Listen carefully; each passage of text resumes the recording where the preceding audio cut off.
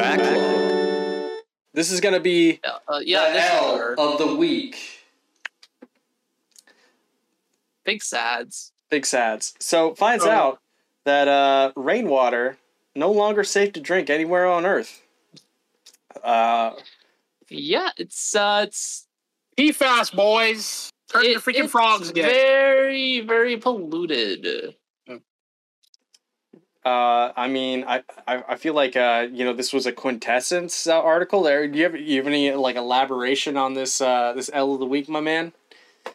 I honestly don't. It's just like, it's just sad to me that we've done so much damage to the environment that we're at a point where rainwater is undrinkable, and it's scary to think of the ramifications this might have on like wildlife and such. Yeah, that sucks. Yo, why do you have a knife, August? Oh yeah, I'm going camping. Put that away, bro. We don't want anything to happen on stream. All right. Yeah. So you know, thank you for the existential dread. I'm sorry. I had to bring everyone down since I got brought down. I want to say shout outs to depression for all you've done. Yeah. Thanks.